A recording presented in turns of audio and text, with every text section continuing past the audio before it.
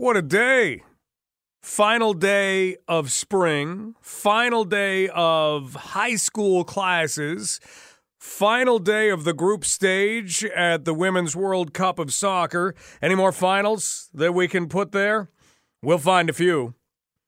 Earlier today, it was the final minutes of what was the current Doug Ford cabinet, because a little shuffling that went on. I always get a little skeptical of shuffling now because a lot of things have happened within the Ontario government that have people saying, hey, we're going to talk about one of those things in about an hour from now, and that is OSAP. But I want to look at something because you may say, OSAP, yeah, students, they pile up debt. That's just the thing that there is. One of the things that we're going to talk about is students who have to work while they are at school and the disadvantage that exists. And the amount that I really believe the rich kids get the benefits. I really believe that. The rich kids get the benefits. And it's not fair. And it's something that actually should be addressed. That should be looked at by the Doug Ford government, not how to save money on OSAP. So we'll discuss that in an hour from now. But the cabinet shuffle always bothers me at this time because you've got a lot of people saying, that didn't work, making noise. And so then you shuffle in new people and they say, well, I wasn't on this portfolio. It's new to me. It's a new portfolio for me. So I'm not sure what you're talking about, and you move along. It bothers me, and I hope we hear none of that going forward. It is, of course, the final day of spring, so how does summer look? We're going to find that out in a half hour from now. Anthony Farnell, chief meteorologist for Global News, is going to join us.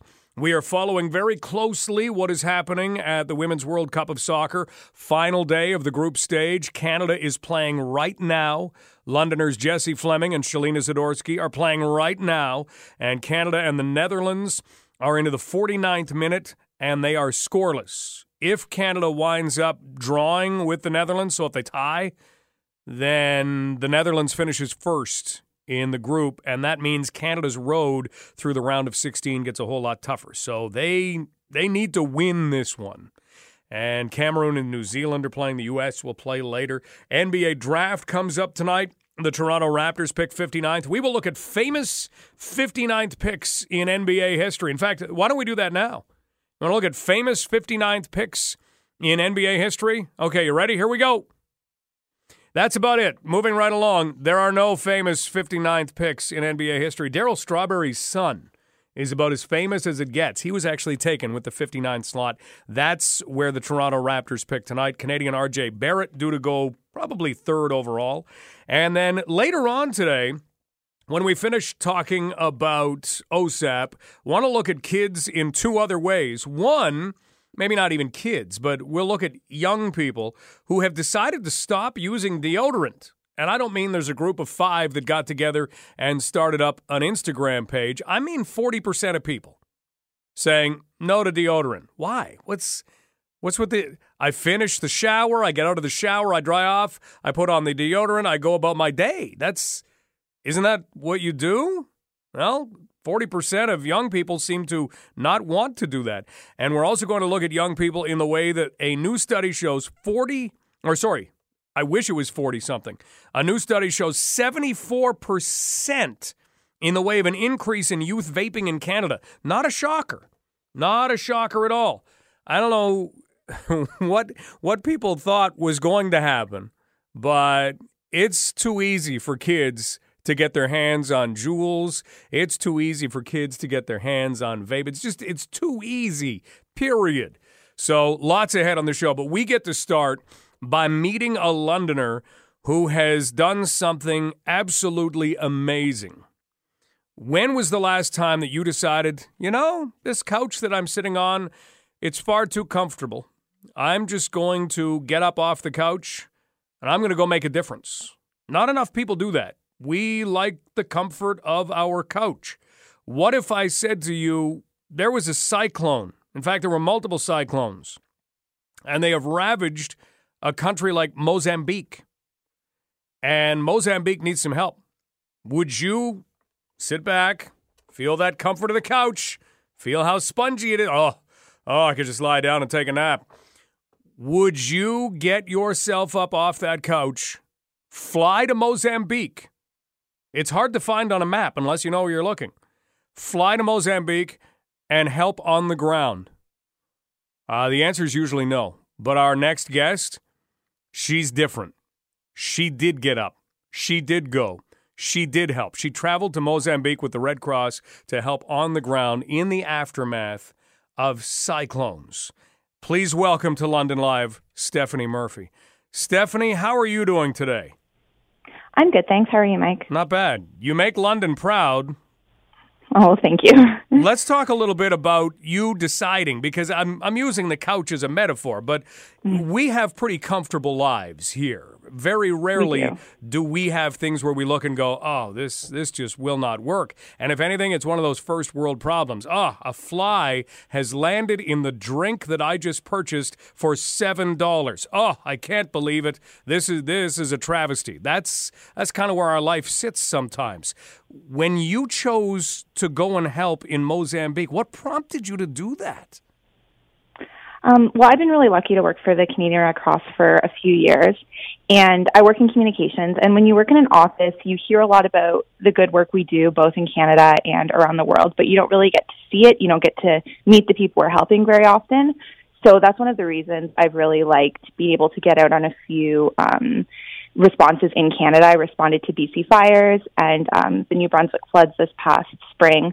And then when the opportunity to do that work internationally came up, I've always wanted to work internationally, and this seemed like a really great opportunity. And you're right, it does really put our privilege in perspective, but it's so rewarding to be able to get out there and see the people we're helping firsthand and see how an emergency operation is set up in different places around the world. We've been able to talk to you about BC fires, but this had to be something that was altogether different. How do you prepare yourself for what you're going to see when you go?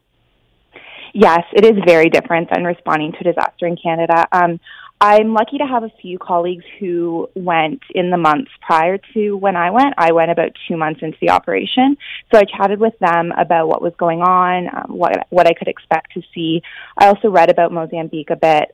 Nothing can really prepare you for seeing that kind of damage on the ground and meeting people who've been affected by a disaster like that.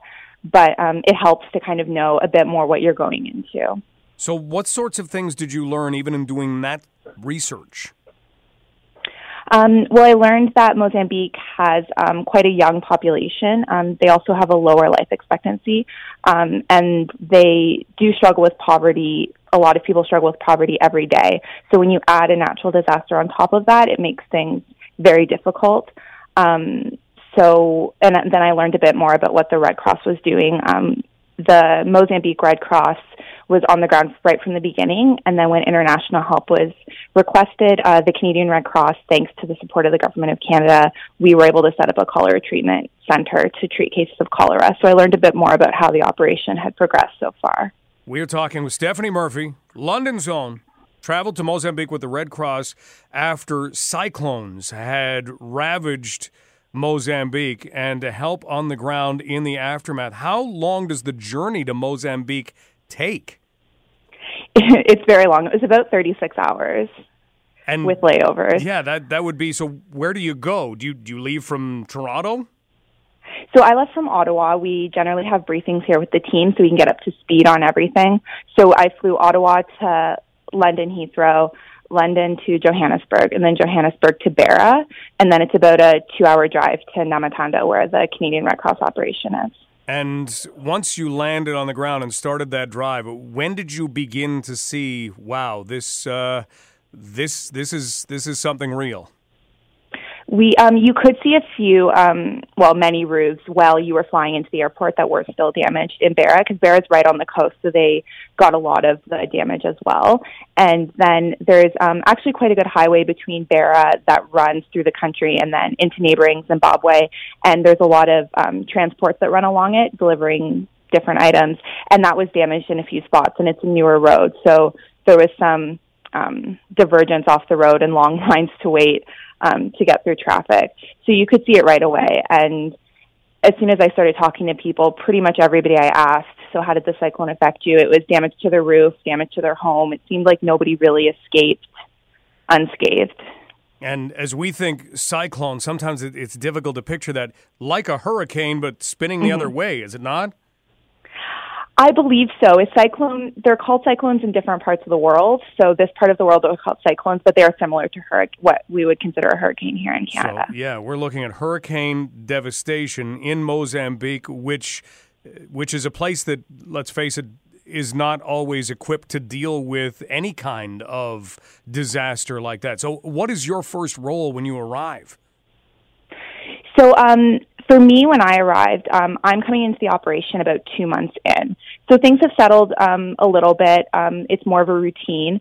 So my job is to mainly focus on taking pictures, video, and getting stories to ensure that Canadians back home know where their donation is going, how we're helping, and then some of that content's also shared with the International Red Cross because there are a lot of different countries' Red Cross is on the ground helping. But for the overall Canadian Red Cross operation, we set up a cholera treatment center as cholera was identified as one of the key concerns after the cyclone. And then later, part of that was transitioned into a malaria treatment center. There were about 38,000 cases of malaria in Mozambique after the cyclones. And so those two units patients were being treated by local doctors and nurses, and then Red Cross doctors and nurses were mentoring and training them. So you've got doctors that now have more capacity to treat these diseases in the future, which is really great. And how busy were those facilities? They were very busy at first. The cholera treatment unit in 2 months treated about 200 patients. And in about a month, the malaria treatment center treated about 60 patients. But those were the worst cases. There were cases of malaria being treated in the hospital because we set up at Namatanda District Hospital. So it was kind of us on their grounds treating the more severe cases. And when I was there, we actually were able to close both of those units and treatment for cholera and malaria have now been integrated right into the hospital. So we've been able to pass on some equipment we used for cholera, as cholera is very contagious. We've worked with to ensure that they have the correct sanitation practices, and we'll continue working with the local doctors and nurses to help treat those cases going forward.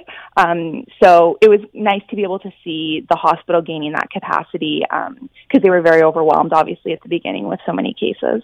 Stephanie Murphy with us. London's own Stephanie Murphy traveled to Mozambique with the Red Cross, helping in the aftermath of Cyclone Kenneth. Let's talk about some of the people you meet and some of the stories they told you. What did you hear from people who were affected by Cyclone Kenneth?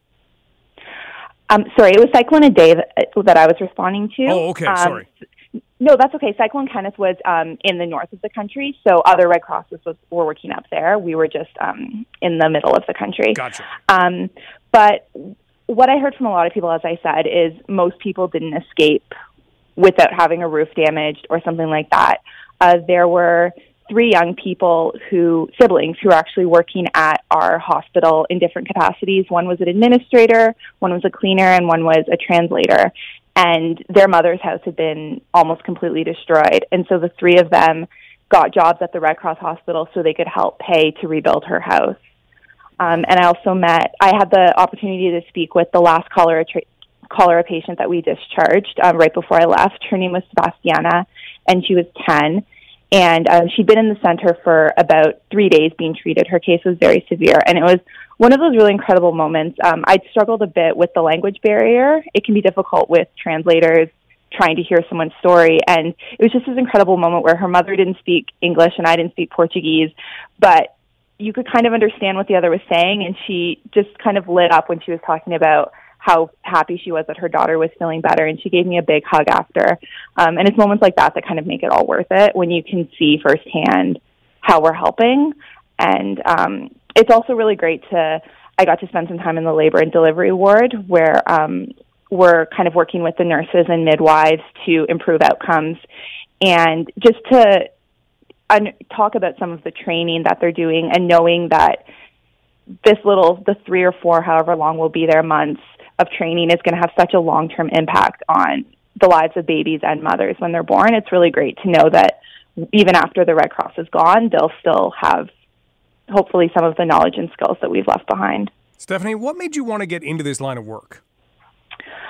Well, my grandmother actually worked for or volunteered with the Red Cross for many years, so I was exposed to it when I was younger, and I've always been interested, as I said, in international work. And so when I finished my program in communications, there was an internship at the Red Cross, and so I jumped at the chance, and I've been there ever since. And I've been doing a lot of work from here in Canada on our international work, so engaging the Canadian public in it. And so I've learned a lot about it. So it was a really great opportunity to be able to be in the field and see it firsthand.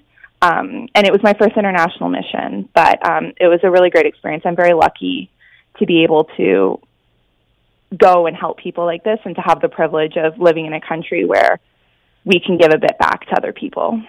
Well said. What is it like to leave after you've been there for a little while? It's tough. It's very intense. I kind of compare it to summer camp, where you get really close to the people you're working with because you spend all your time with them. And so it can be tough to leave them behind, especially some of the translators and the local staff that I'd gotten to know. It was tough, and it's tough to know that you're going back to your very, very privileged life and you're leaving behind people that are struggling. But it's good to know that the Red Cross is invested in long-term recovery. So we're not just treating the emergency cases and leaving. So there is going to be support and building capacity locally in the months to come.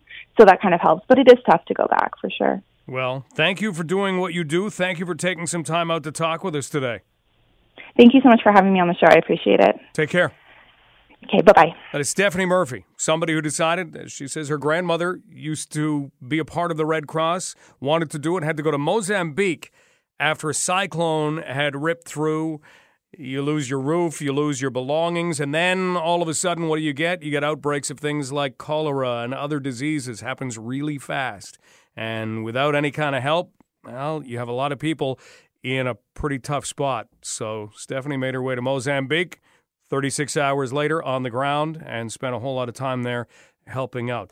We are going to take a break. We will update you on how Canada is doing against the Netherlands as we get back to those old first world problems. Canada taking on the Netherlands in women's soccer today. Two Londoners, Jessie Fleming and Shalina Zadorsky, on the pitch right now. And Canada does need a victory to clinch first place in their group, even though they came into this match at 2-0, and even though the Netherlands is 2-0, they need a victory because the Netherlands just happened to score one more goal than Canada did in the group stage in the round robin. So we'll let you know what's happening there, and we'll let you know what's still ahead on London Live. This is Global News Radio, 980 CFPL.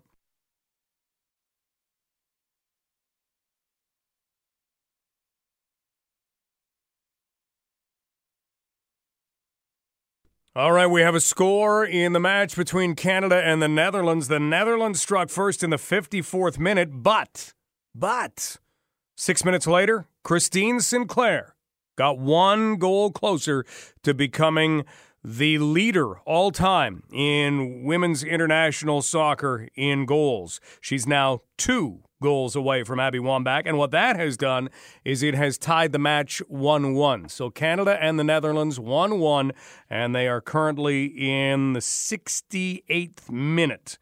And Canada will be looking to beat the Netherlands in order to advance. They've already advanced to the knockout stage. So the way that the Women's World Cup of Soccer works, you have 24 teams, 24 countries take part. And they whittle that down to 16, and then it's just single elimination the rest of the way. So Canada has already advanced. They're guaranteed to be first or second in their group. The key is having that easier road through the round of 16, and you can go ahead and say, hey, you've got to play everybody, you've got to beat everybody. Okay, that's fine. If you can avoid playing the United States for a while, they're a very, very good team. Not a bad idea to do it. If Canada is second in their group, they will have to play the United States a whole lot earlier. If they are first, they can avoid playing the United States until later. So that's kind of how that goes. We cannot put off the start of summer. And as much as we still haven't even really seen any glimpses of it yet, we're going to talk about what summer may hold for us, and we are going to talk certainly about this weekend's forecast. Anthony Farnell is due to join us in a little over 10 minutes from now. He's the chief meteorologist for Global News. And then we're going to also look at OSAP in less than an hour from now. And here's the way that I want to look at it. Not, hey, look, the Ontario government has made changes to OSAP, because they did that back in January, and now we're starting to see this become a topic again, because students are able to plug in all of their numbers into the OSAP calculator. And when you go through it, you have to say, okay, this is what I'm taking, this is where I'm going to school, this is how much money my parents make, this is how much money I have right now. And the government has every right to check up on all of those details. And then you put it through that calculator and you hit a button and it will say, okay, well, you can have this much in loan money, you can have this much in grant money. And for a lot of students, that is making it through school or not making it through school. We know that student debt is a big issue. We can certainly focus in on some of those things, and we'll talk with the Canadian Federation of Students about a couple of those things. But I want to talk about the gap between rich and poor as it pertains to post-secondary education, and how I believe there is a real gap and there is a real disadvantage for someone who is not wealthy in getting through school. And it's not just, well, they don't come through with any debt at the end. It's more than that while they are in school. So we'll touch on that as well. Canada and the Netherlands now have reached the 70th minute, and they sit tied 1-1 in the final group stage for both sides at the Women's World Cup of Soccer.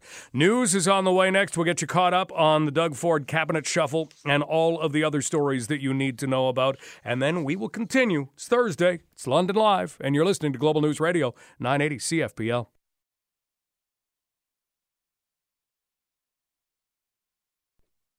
There is a big discussion going on right now. We've talked about it before on London Live. Oh, by the way, there's been an update. The Netherlands has scored again. They lead Canada 2-1 now in the 77th minute. Remember, soccer matches are 90 minutes. Canada needs to win this match or they will wind up just having a tougher road, because they'll kind of be a number 2 seed going into the round of 16. Some number 1 seeds go through, number 2 seeds, and a smattering, 4 of them, of number 3 seeds in each group. So Canada needs to win this match in order to finish ahead of the Netherlands in the standings, because soccer kind of gets particular in the way that they break ties. It's goal differential, then goals for, and then what they call conduct. So whoever has fewer yellow cards, whoever has committed fewer fouls, that actually becomes a tiebreaker. And eventually, soccer doesn't mess around. They don't say, okay, we can't do this. They get to drawing lots. I'm holding 2 sticks in my hand. Which one is the longer stick? If you can pick it, you move on. That's not exactly how it goes, but they will do the drawing of lots. Right now, Netherlands 2, Canada 1, and they're getting into the late stages of the second half in their match. But, as we mentioned, speed limits, certainly a thing that has been discussed, and what to do with residential speed limits and other forms of speed limits. There is a survey right now that you can go to, and I'm going to give you an email address, and I hate giving out long email addresses. Government websites, I don't know how they haven't snapped into this. I really don't. And I'm not faulting London, because London's aren't too bad. But Ontario, or God help you if you have to go to some federal website, yeah, you can Google it, and you hope that you come up with the right page, and you can kind of bang around and click around and find it. But why they don't make things just a little bit easier. .on.ca, that's too long. Get rid of that. Just figure out a way to not have that. Ontario, seriously. And as far as this website goes, I'm going to give it to you, and you can head there and fill out a quick survey on speed limits if you would like to see speed limits reduced in residential areas. So right now, you can drive 50K an hour through a neighborhood. And I've always thought that's insane. It really is. You know how fast 50K an hour is? You know how many 3-year-olds like to play on the sidewalk? That's a bad combo. I don't know why we don't have more tragedies. I'm happy that we don't, but seriously. So here's where you go to fill out that survey. London.ca/residential-speeds. London.ca/residential-speeds. Too long. You can actually Google it as well. You know what I'll do? I'll put it on my Twitter feed, and you can look it up from there. So you can find me on Twitter at Stubbs980. We have had a pretty crummy spring. It's been pretty wet. In a moment, we're going to find out what summer looks like, because it arrives tomorrow. Is it going to get better? How far into the future can we actually see? Well, we will talk with Anthony Farnell, the chief meteorologist for Global News, when London Live continues. This is Global News Radio, 980 CFPL.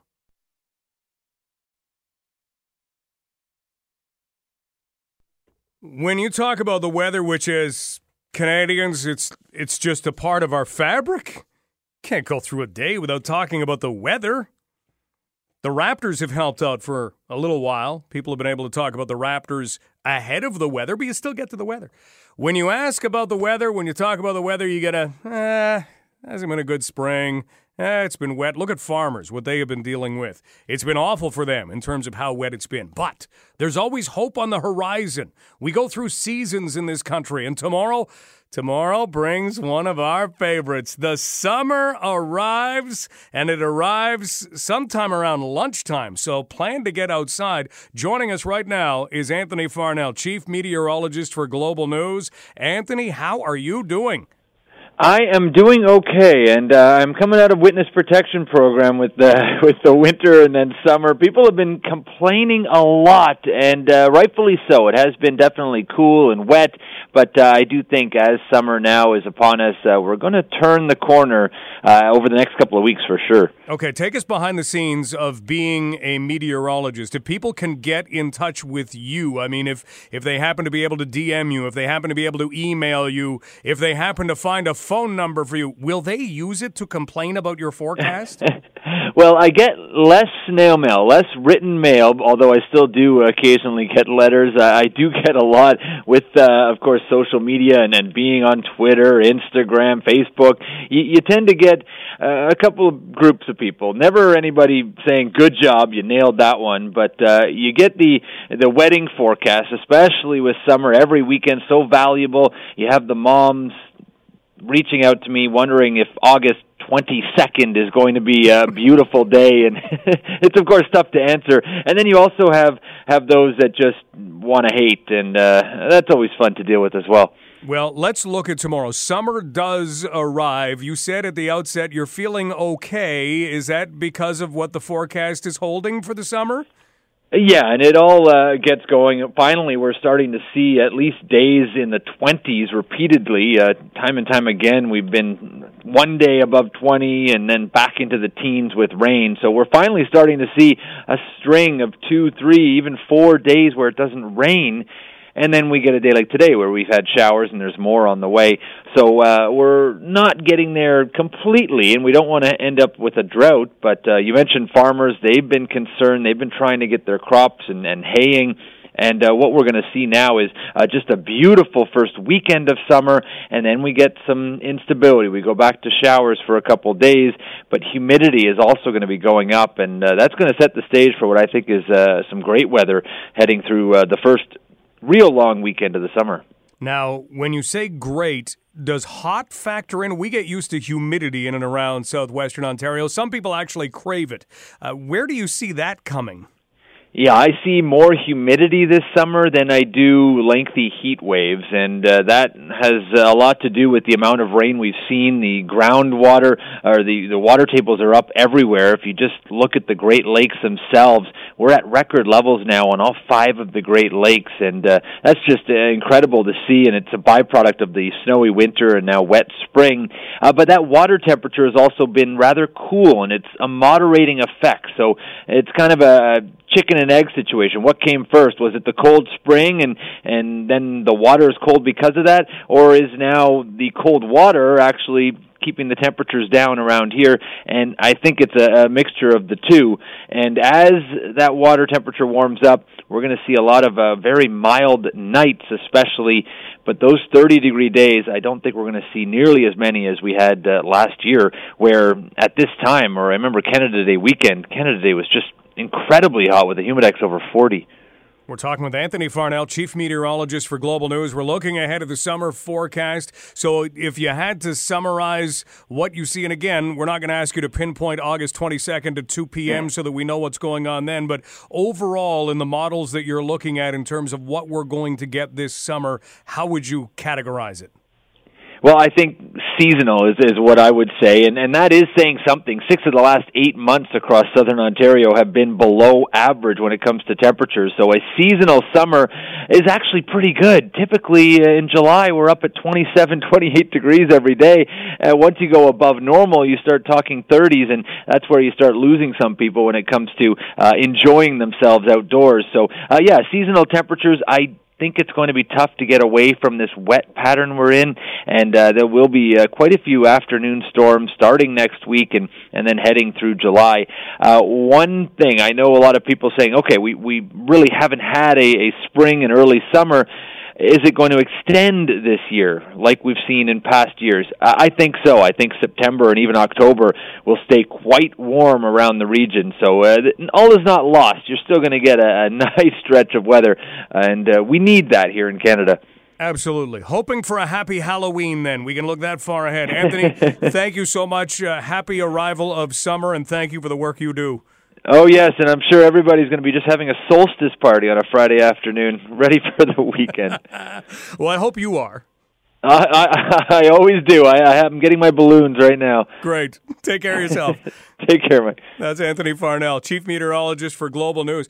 We do need more things to celebrate, don't we? Of course we don't. We have too many now. But yeah, solstice party? You wouldn't want to have a winter solstice party. You couldn't do that. Hey, everybody want to get together and celebrate the shortest day of the year? Come on, who's in? You bring the Cheetos. I'll bring the flashlights. Tomorrow is a little bit different because it is the longest day of the year as far as light goes. And Anthony says a seasonal summer. So that's not bad. You know, we don't want to hear it's going to be the hottest summer on record, do we? That's where you get a lot of good beer commercials, but no, you don't really want it to be the hottest summer on record, not after the wettest spring. But as Anthony says, we will probably see some humidity, so it makes it feel a little warmer because of all the water that we have and the groundwater that we have that stands to still evaporate. So a little bit of that, but overall seasonal, not necessarily into the it's going to be 33 and it's going to be 49 with the Humidex. No, we don't want that, right? We're okay with high 20s, feeling into the 30s. You good with that? That seems to be where we're sitting, at least getting started. But does look like we're going to get a very nice weekend. And then that holiday weekend comes up in a week, and it looks pretty good too, according to chief meteorologist for Global News, Anthony Farnell. We'll check in on Canada when we return. Canada needing a win against the Netherlands. And they're down 2-1 right now. We'll update you on what that could mean at the Women's World Cup of Soccer. Plus, some statistics from a study done about deodorant. And it's not done by Old Spice or any of those deodorant companies, but it's asking young people about deodorant. And you might be really surprised to find out what the study says. I am. I don't get it. We'll talk about it next. This is Global News Radio, 980 CFPL.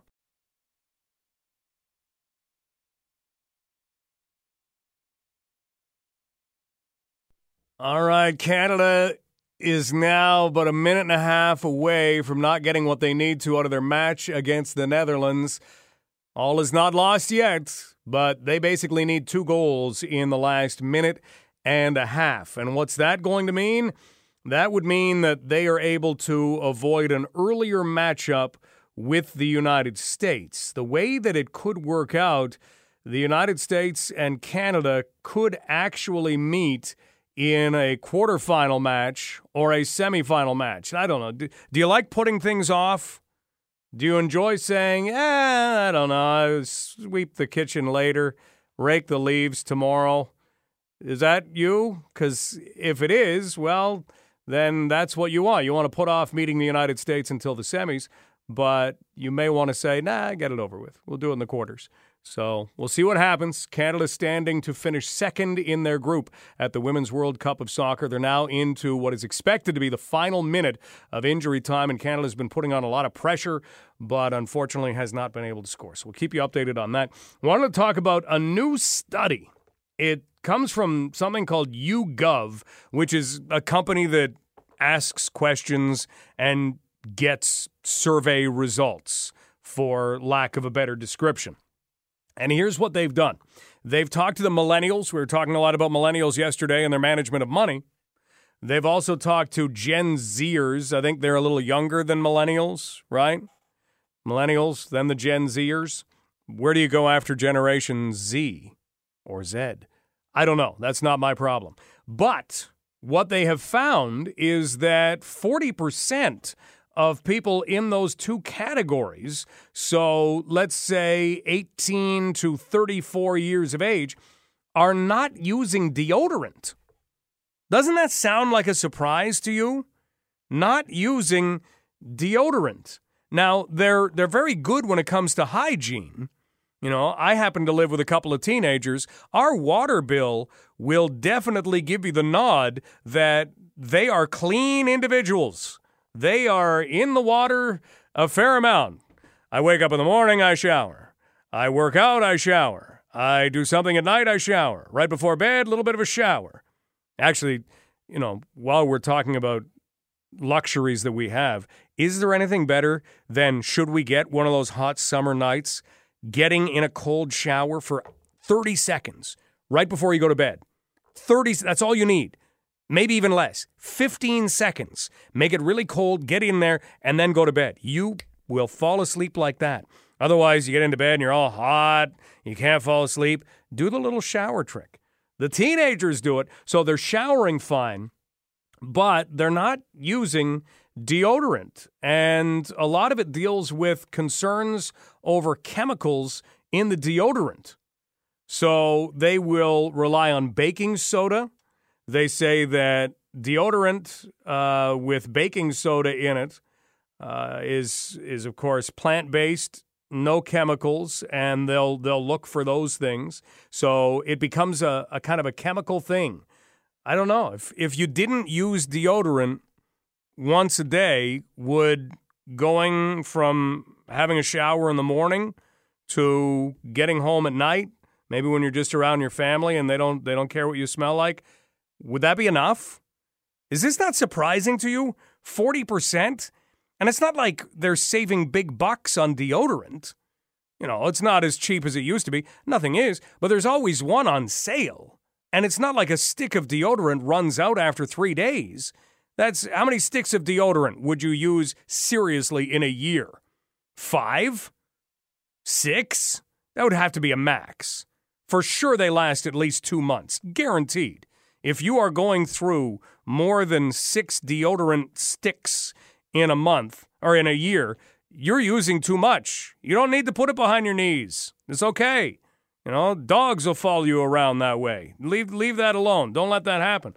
So 40% of 18 to 34-year-olds are saying they do not use deodorant once a day.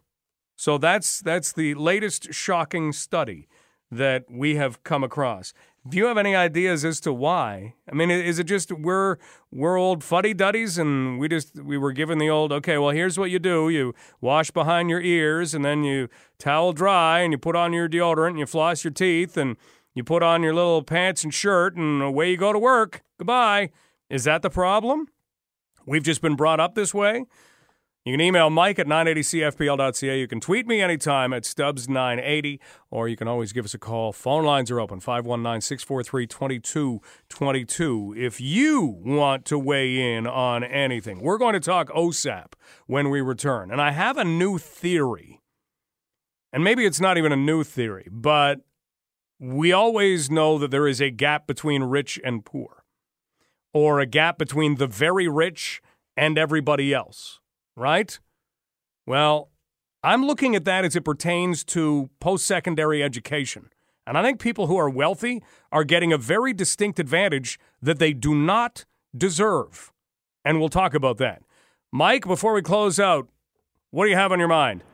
Hey, Stubbs. Hey. So I'm 25, never used deodorant, haven't for probably the past 8 years. You've never used deodorant. Okay, so why didn't you start? Well, no, I used to when I was a teenager. Okay.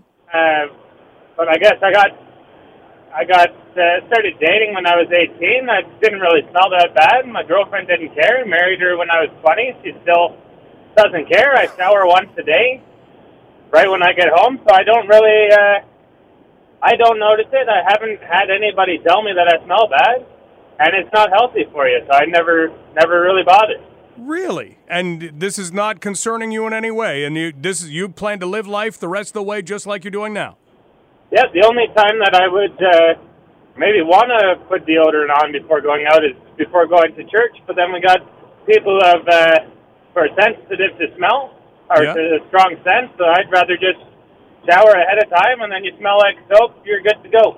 And is there any reason that you don't want to use it? I mean, does it deal with the chemicals or anything like that your skin could be absorbing? Yeah, it's not healthy for you. Like, it plugs up your pores, and it's just in general not good for you. Though showering all the time is not either. I think they suggest 3 or 4 times a week. Well, because otherwise it takes all the oil off your skin. Mike, I'm glad we could speak with someone who has been through this on a personal level. Thanks for the call. Thank you. Have a great day. Bye. You too. Maybe it's worth trying. I mean, we don't know what all these chemicals that we're absorbing are all about. We just get treated to the really great deodorant commercials. That's why I wear the deodorant I do. I like the Old Spice commercials. Maybe I got to rethink this. News is on the way next. This is Global News Radio, 980 CFPL. Okay, so here's the way it works at the Women's World Cup of Soccer. Canada is going to face either Sweden or the United States in the round of 16. That's like saying, hi, we'd like to offer you this delicious rock or this delicious mound of dirt for dinner. That's kind of what that's like. Sweden and the United States will actually face each other at 3 o'clock today. And so we'll find out exactly who Canada faces when that match is over and done with. We happen to have an opportunity for you to do some more winning today because tickets to go and see Michelle Obama, she's coming to Hamilton in October, went on sale this morning at 10 a.m. And we happen to have an opportunity for you to win tickets to go and see an intimate evening with Michelle Obama.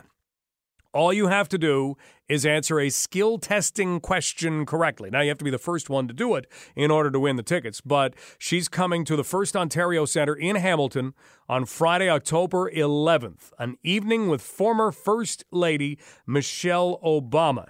And if you would like to be there, then we have a skill testing question ready to go. Are you ready for this? Phone lines are open at 519-643-2222. That's 519-643-2222. First right answer by phone takes home the tickets. According to uselessdaily.com, that's where the crack staff rounded up all of the information on this. So it's uselessdaily.com. We have to credit them. According to them, when Michelle Obama was a child, she played what musical instrument? Was it A, the violin? Was it B, the piano? Or was it C, the piccolo?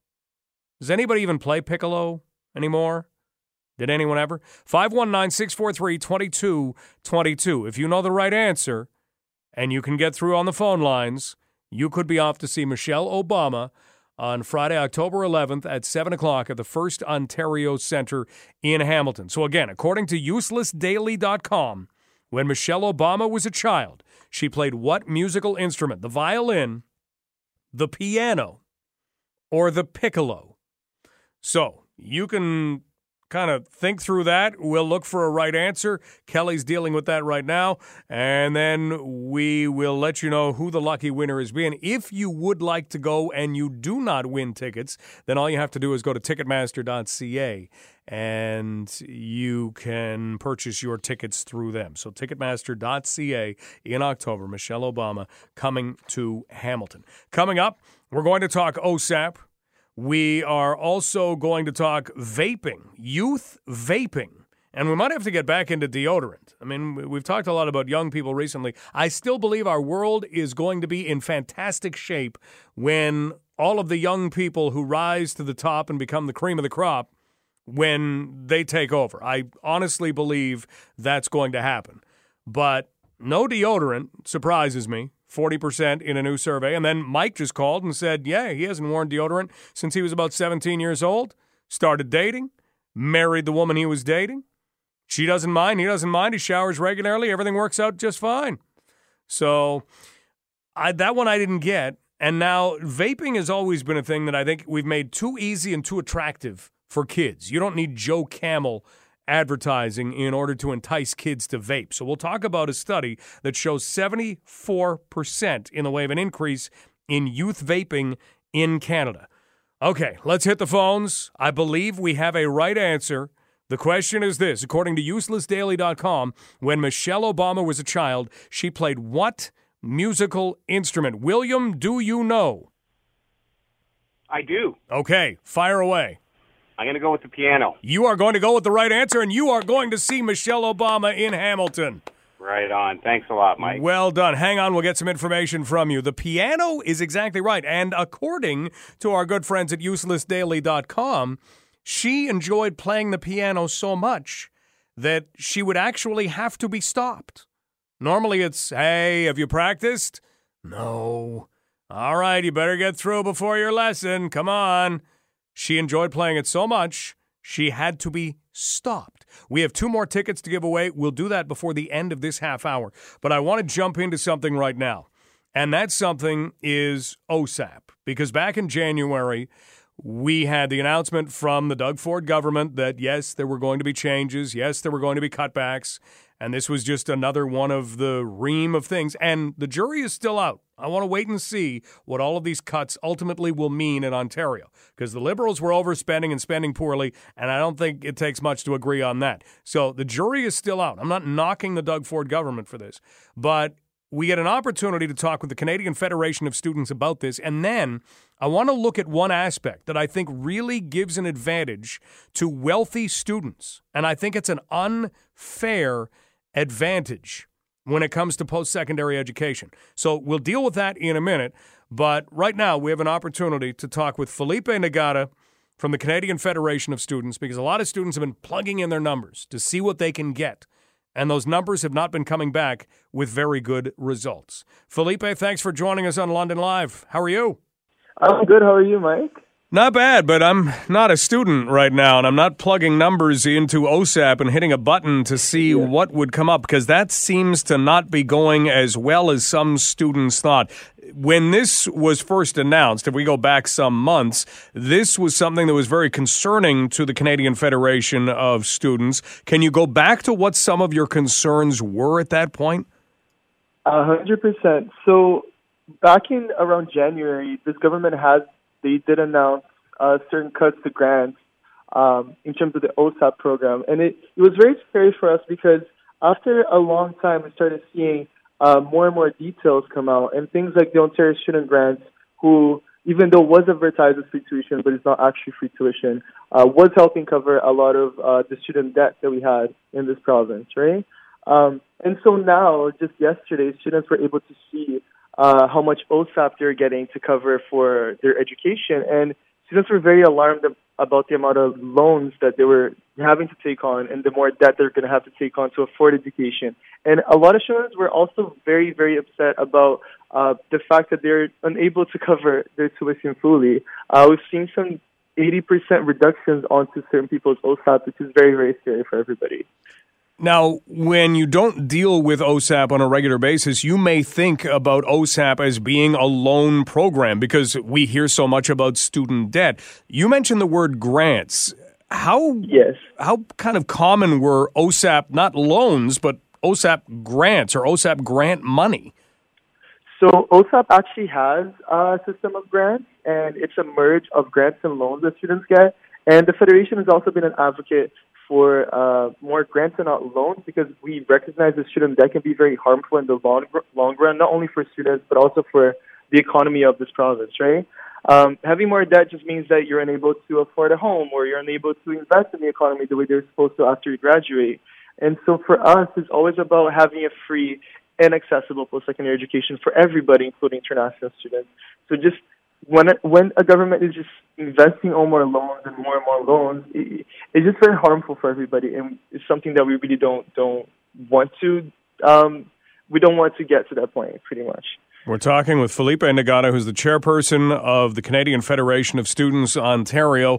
Now that students have been able to plug in the numbers, because, and maybe we need to go through this, you go online and you kind of put in various numbers, what your parents make, different little things about your own income streams, that sort of thing, and then you hit a button and then that kind of pops out a number. Typically, what does that number mean? That number, and you're talking about the OSAP calculator, that number is pretty much an estimate of what students can get. They add their information and they put everything, and there's like a number that pops up. And because the government has changed the criteria, they have changed the amount that number was supposed to be, and that's why it has been so shocking for students, because they're getting a lot less. And on that note as well, this change in criteria, it delayed the OSAP process that usually happens in early May, and he postponed it to late May, and then resulting in postponing the results that students get to now. And this has been causing a lot of anxiety onto like the student population, because a lot of people are very uncertain about the money that they're going to get. And now we've seen that we're 2 months away from school starting, and there's a lot of students that are left with this huge problem, which is, am I going to be able to afford my education? And folks are very scared because they're going to have to take on more jobs or move back to your parents' house. And it's just changing that plan that students had throughout the summer to afford their school. Yeah, and you make a great point that the fact that this has been pushed ahead, that students finished their year essentially at the end of April, and you want to be able to look at next year and say, okay, am I going to be able to afford to go back for whatever it is you're doing? And then all of a sudden it's pushed, and here we are now midway through June, kind of latter half of June, and now is when students are finding out about this. Yes. And it's just, like I said, it's problematic in so many ways, because we make plans to start in September. So people take jobs over the summer, full-time jobs, maybe 3-4 jobs to save up for the year, right? Because students are very busy throughout the year. We're still working. We're still trying to make money. At the same time, we're going to classes. We're writing assignments, and we're doing so many things. We're commuting long hours. So just pushing everything back to a very uncertain period of time where you don't know how to make those decisions, because you don't know how much money and support you're going to get from the government. And then finding out that you're not getting the support you expected is just very upsetting for everybody. Felipe, I'm sure we have people listening saying, well, families should have prepared better. They should have saved more for the education for their children. What would you say to those people who have that attitude? I think that it's an attitude that it can be very harmful. Like, a lot of families do not have the capacity to be helping their kids go into the school system. A lot of marginalized communities do not have the capacity, and they heavily depend on this OSAP program and many other grant systems to be able to afford schooling. So it's just a very harmful way of thinking, where folks think that education is accessible for everybody, when in fact it's not. It is a very expensive system. Oftentimes you have to pay high rents. You have to pay a very expensive, even food. Everything's so expensive in this province. So there's so many barriers to access education, and we got to be thinking about those barriers.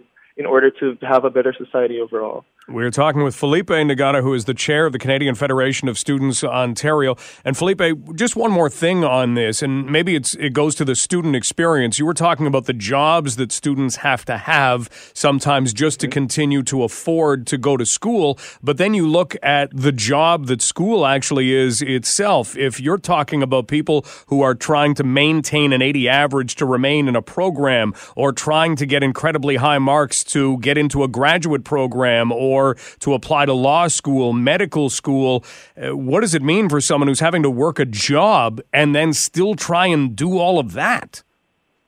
And Mike, it's oftentimes maybe not just one job. Some people take 2 jobs, 3 jobs, and it's taking a toll on students' mental health. We've seen an increase on mental health illnesses across the board for students in Ontario, in Canada, in North America, because money is a barrier. Then you have your high standards of education that you need to get. You need to be getting those 80s. You need to be seeking for the 4.0 to get into grad school or medical school or law school. So it's just a lot of pressure. It's been a lot of pressure. It has been very harmful for students' mental health. And you've seen a lot of people dropping out of school. You've seen a lot of people not being able to afford school.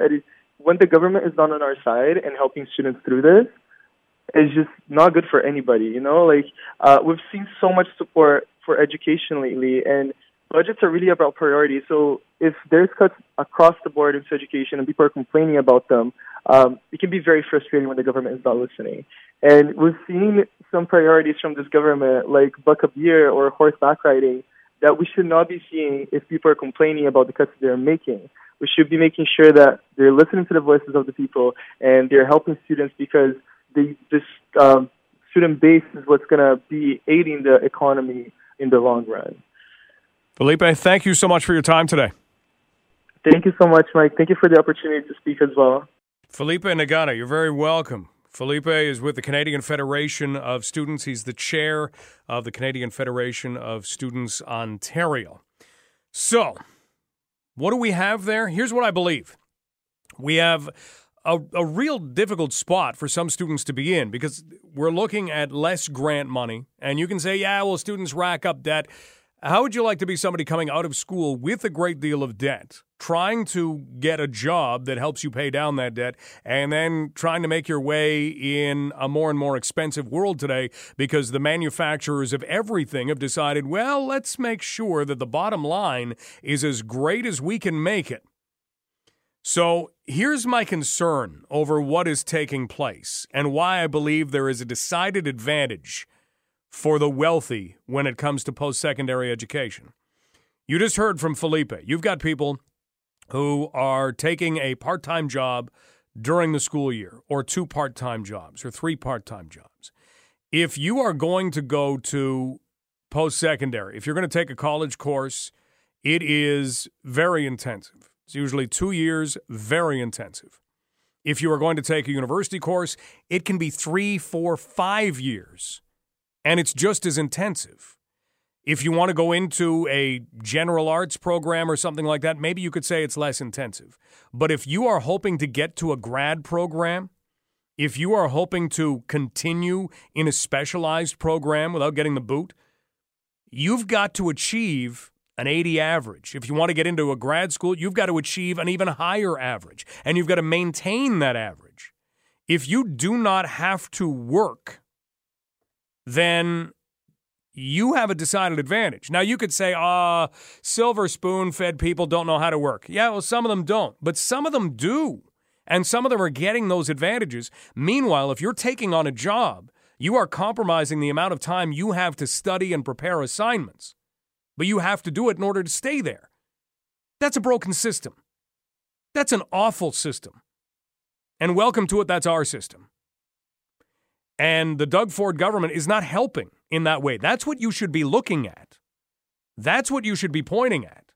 You should look and say, okay, if we have somebody who maybe doesn't have the financial resources of someone else, then we should be doing what we can to help them out. Don't you want to get the best of the best? I don't know about you. When I'm sick, I like knowing that we have the best of the best in healthcare. I want to find somebody who's going to be able to figure out what my problem is and then fix it. That's what I want to know. You need the best of the best to do that.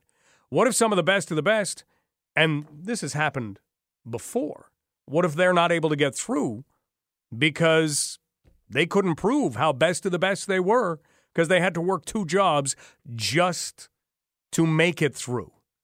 And now they're doing something lesser, whereas someone who maybe is unqualified but good at school, or I guess qualified but did so because they're good at school, maybe they're not the best of the best, but they were able to ace that test. Maybe they just slide on through. Maybe they're able to get that spot because they didn't have the added responsibility. Is that fair? 519-643-2222. Bob, what do you think? Is it fair? Well, number one, Mike, life's not fair. Number two, never, ever, ever, especially young people, rely on the government to get you to where you want to be in life, because you will be greatly disappointed. Okay, those are the 2 rules that actually I've learned over time, but I was warned by that by my parents, anyways.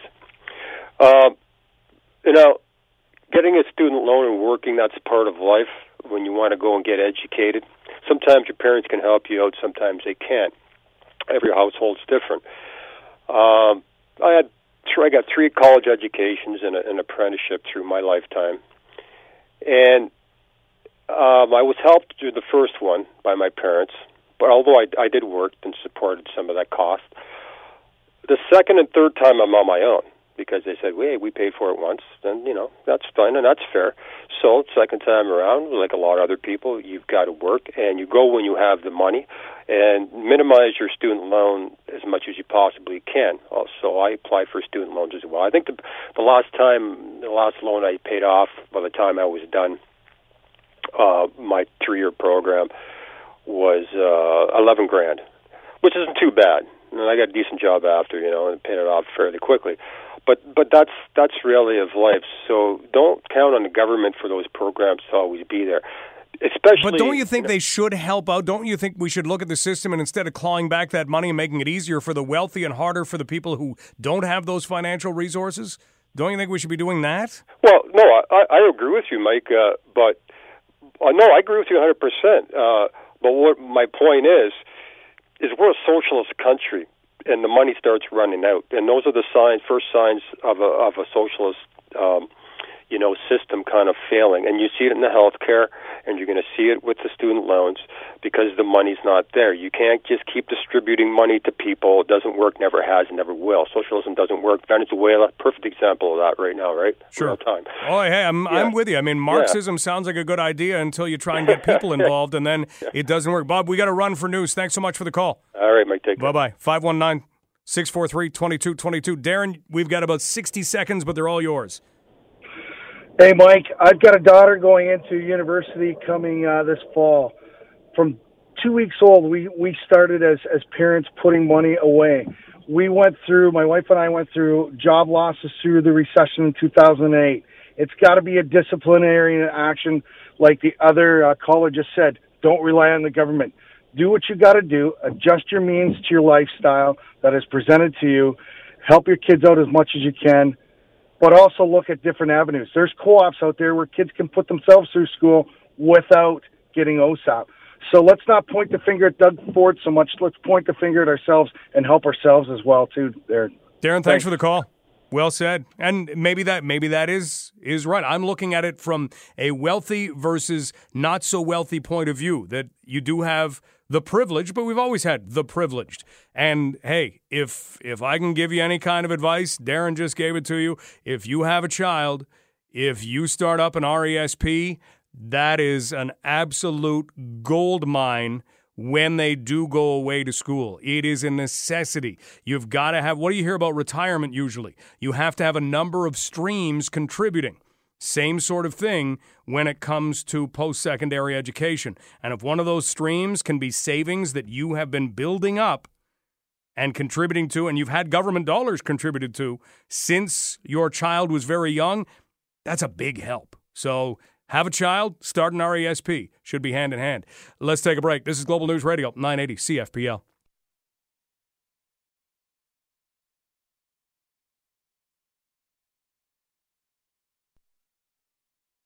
Welcome back to London Live. We have had a bit of a technical glitch, so engineers are working on that. We'll solve that. We have a number of things to get to, including another opportunity for you to win tickets to go and see Michelle Obama in Hamilton in October. We have 2 more tickets, and we'll give those away before the end of the show. Promise. If you missed it earlier, Canada was beaten by the Netherlands. Canada will face the loser, believe it or not, of the U.S.-Sweden match today that begins at 3 o'clock. We are also going to be talking about a study that shows a 74% increase in youth vaping in Canada. Not sure what people were thinking about with all of this, but vaping has become incredibly popular among high school, college, university students, and so we'll look into that. But there's another story brewing that really needs paying attention to. Jeff Passan, who's from Yahoo Sports, has set out a story that, well, let's kind of go through this. Major League Baseball has reportedly, according to Jeff Passan, who is actually with ESPN now, my apologies. Jeff Passan has said that Major League Baseball has given the go-ahead for the Tampa Bay Rays to become a 2-city team. What, like Tampa and St. Petersburg? No, not really. They would play half their season in Tampa Bay and half their season, you ready? In Montreal. What do you think? Now, I don't know what you become. Are you the Tampa Bay Rays for half the year and the Montreal Rays for the other half of the year? Can you be the Tampa Bay Rays for half the year and the Montreal Expos for the other half? Can you do that? This is kind of unprecedented. You've probably seen crowds at the Trop, which is not the most delightful place to take in a baseball game. It's an indoor stadium. Everybody says it's like a mall. The players hate it because of the lights. They lose balls in the lights when they're trying to field them. So this could be a solution. Now, hey, credit the Toronto Blue Jays for their role and people in Montreal for bringing the Jays to Montreal for a couple of exhibition games every year for the last little while, because that has shown that there is still that appetite for baseball. Montreal has the Canadiens, they're number one. The Alouettes seem to come and go. They return as the Concords sometimes, and then they leave again, and then they come back as the Alouettes. Now they're owned by the league again. But baseball left, and baseball left at a time when you look back and you feel sorry for the franchise of the Montreal Expos, because you had the strike in 1994 where the Montreal Expos were poised to go on and compete for the World Series. No question about it. Then you have the strike, wipes out the season. Nothing was ever the same after that. Montreal became that team that would grow players and have to trade them away because they couldn't keep up financially. So this is not really an ideal situation yet for Montreal, although we've heard talk of new ballpark. We've heard talk of a number of things. This would certainly kind of look to speed that up a little bit, jumpstart that even more than it already is. But the Rays would play in new stadiums eventually in Tampa Bay and Montreal, and they haven't decided on the number of home games each city would receive. But Rob Manfred, who is the commissioner of Major League Baseball, has said it's a long-term project, but it's one that they're giving the go-ahead to. That's pretty wild. I mean, we haven't really seen anything like this to look at. Montreal left in, 2005? Moved to Washington, D.C., and became the Washington Nationals. And then you actually had a lot of the Montreal ownership move to Florida and become part of the Marlins. So it was a weird time for baseball. Can you think of anything else? Is there some kind of independent baseball league team that shares a team among cities? I don't know. We'll talk more about this before we close out the show. Up next, we will speak with David Hammond, professor at the University of Waterloo, about youth vaping in Canada. We've talked OSAP. Yesterday we talked about millennials and their money. Vaping, seriously. It's something that, Is it harmful? Is it completely harmful? Is it different than smoking? We'll look at a few of those things as well as we hit on the topic next on London Live and Global News Radio 980 CFPL. Vaping, smoking.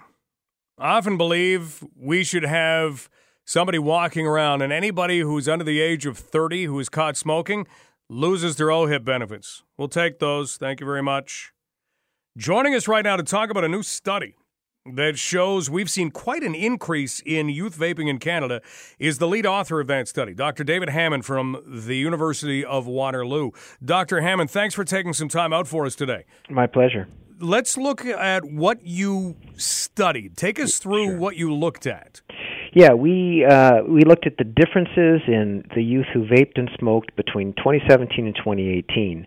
And what we found is in a short 12 months, the number of kids who vaped basically doubled.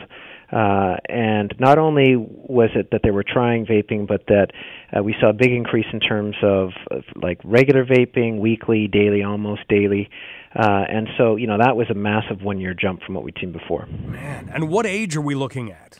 16 to 19. And, the first question we ask is, well, why? What happened? And a couple things happened. We had a new law in March 2018. That meant you could advertise the products in provinces like Ontario. It also meant that we had a new generation of e-cigarettes. So I don't know if your listeners have heard of Juul, but this is a product, not only does it look really nice and sleek, they call it the iPhone of e-cigarettes, but it delivers nicotine in a way like a cigarette. Lots of nicotine, and it does it in a smooth way. And this, we think, is probably the best reason why we've seen a big increase in not just trying vaping, but doing it often. And, man, when we're talking nicotine, this is a little different than the amount of nicotine you'd get from a cigarette, isn't it? Yeah, I mean, these things are, look, let me be clear. Vaping is less harmful than smoking. That does not mean that it's harmless. And so, it's a highly addictive drug. Kids should not be doing this. These products might be good news for adult smokers that are trying to switch. It's bad news if you're a kid and you're trying this thing because it has a big whack of nicotine. It gets it to your brain really quickly, and a lot of kids apparently aren't even aware that there's nicotine in there. So that's one of the problems here. We are talking with Dr. David Hammond, professor at the University of Waterloo. He is the lead author on a study that has appeared in the British Medical Journal that actually looks at vaping numbers in Canada and the United States and finds a 74% increase year over year after we saw the introduction of advertising. When you look at the results of this study, they're pretty plain, they're pretty clear. What do you hope happens with this? Well, we've got to find a way of giving adult smokers access to these products in case it helps them to quit. But my goodness, we have flavors like peanut butter and jam, cookie dough. My favorite is unicorn horn flavor. I don't think you need those flavors for adults to use them to quit. I don't think we necessarily should advertise them and place them above the bubble gum and chocolate bars and chips in corner stores. So I think we can get them to adult smokers who might need them without turning these things into products that, a 10 or 12-year-old is interested in trying. And that's up to Health Canada and some of the regulators to figure this market out quickly because it moves very fast. Yeah, no doubt. And no doubt it's kind of taken them by surprise. But you cannot tell me that those companies do not know exactly what they're doing. You're not marketing unicorn horn to somebody who's 45, 55, or 65. Well, that's exactly it. And some of the big companies in other countries like the States or England said, we won't offer these because of the concern that they're appealing to kids, but they're being sold in places like Canada. So, I am sure they share the desire not to have kids using these things, but what matters is, are they still advertising them next to the bubble gum and candy? And if they are, then I'm sorry, I can't take it seriously when they say we're not interested in having kids see and view these ads. Dr. Hammond, great work on getting the information out there. Thank you so much for the time. My pleasure. Take care. That's Dr. David Hammond, professor at the University of Waterloo. 74% increase in youth vaping goes hand in hand with advertising. And yet, things do move quickly, and government is not one of them. So, in order to get something done, you have to identify a problem, and then they have to create a bill, and the bill has to... But it has to go through that. At the same time, you do have to look at these numbers and say, yeah, okay, no advertising. We got Joe Camel out of the magazines. We got Winston Cup off of the NASCAR series. So why are we able to flavor these things? Unicorn horn? Give me a break.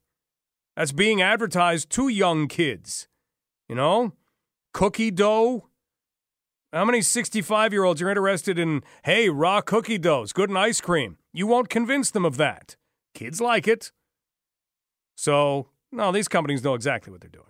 Make the money while the sun shines? Well, here's hoping the sun's about to go down. We will take a break. We'll return with one more opportunity for you to win tickets to go and see Michelle Obama speak in person. This is London Live on Global News Radio, 980 CFPL.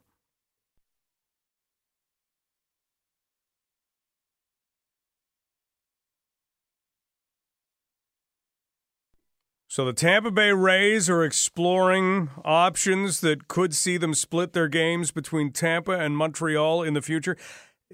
The idea, the more I look into this, is you kind of have to have new stadiums for each team. Baseball, while they've given them the permission to explore this, it's not like, hey, Montreal Expos are back, or the Montreal Rays, or the Tampa Bay Rays of Montreal. I don't know what you'd work the name as. You already have the LA Angels of Anaheim. They're going to be playing the Blue Jays again tonight. So it wouldn't be happening next April. That's not it. Don't book your tickets to Montreal just yet. But a really interesting venture. You know what it shows, ultimately? Too many games in baseball. We'll talk more about that tomorrow.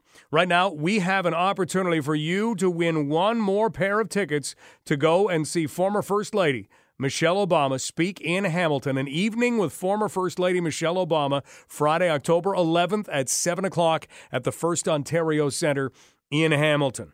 We have one more skill testing question, and it is multiple choice, so we'll try and make it nice and easy. Phone lines are open now, 519-643-2222. Again, according to our friends, uselessdaily.com, here is the question that we have. When Michelle Obama first saw a picture, didn't even meet him in person, but first saw a picture of Barack Obama, her first impression was said to be, A, he had a big nose, B, he was a bad dresser, or C, his hair was too long. A, he had a big nose, B, bad dresser, or C, his hair was too long. When Michelle Obama first saw a picture of Barack Obama, her first impression of him was said to be which one of those? Kevin, you get the first crack at this. What do you think? I'm going to go shot in the dark and guess A, Mike. You're going to go A, which is he had a big nose. You know, it's never anything I've thought about with Barack Obama, but Kevin, you're exactly right. Excellent. Thank you. Congratulations. Hang on. We'll get some information from you. You are off to see Michelle Obama. That was it. He had a big nose. She met him in person. They hit it off happily ever after, both from Chicago. And Michelle Obama is going to be in Hamilton on Friday, October the 11th, an evening with former First Lady Michelle Obama. If you did not win tickets, then you can still purchase tickets. You can go to Ticketmaster.ca to get your hands on those. Ticketmaster.ca. The United States about to take on Sweden at the Women's World Cup of Soccer. The NBA draft goes tonight. Famous 59th picks in NBA history. Darryl Strawberry's son. That's about it. And he played a couple of games in the NBA. But typically when you draft somebody 59th, they're not making a massive difference. That's where the Raptors pick tonight. But the Raptors, they're still NBA champions. They had traded away their first-round pick. That's why they are not drafting earlier. But there is a Canadian in the draft. His name is R.J. Barrett, played at Duke, played alongside Zion Williamson. Williamson is expected to go number 1 overall. Then you've got a point guard named Ja Morant. And if he does well, we're going to see more people named Ja. I don't mind it. J-A. Very easy to spell. Ja Morant, he's expected to go number 2 to Memphis, and then R.J. Barrett would go number 3 to the New York Knicks. But all basketball fans are waiting to see whether or not this will be a night filled with trades and movement, and that's always the hope. And a lot of times in the NBA there is. A lot of times you'll see a team draft a player and then immediately trade him to another team.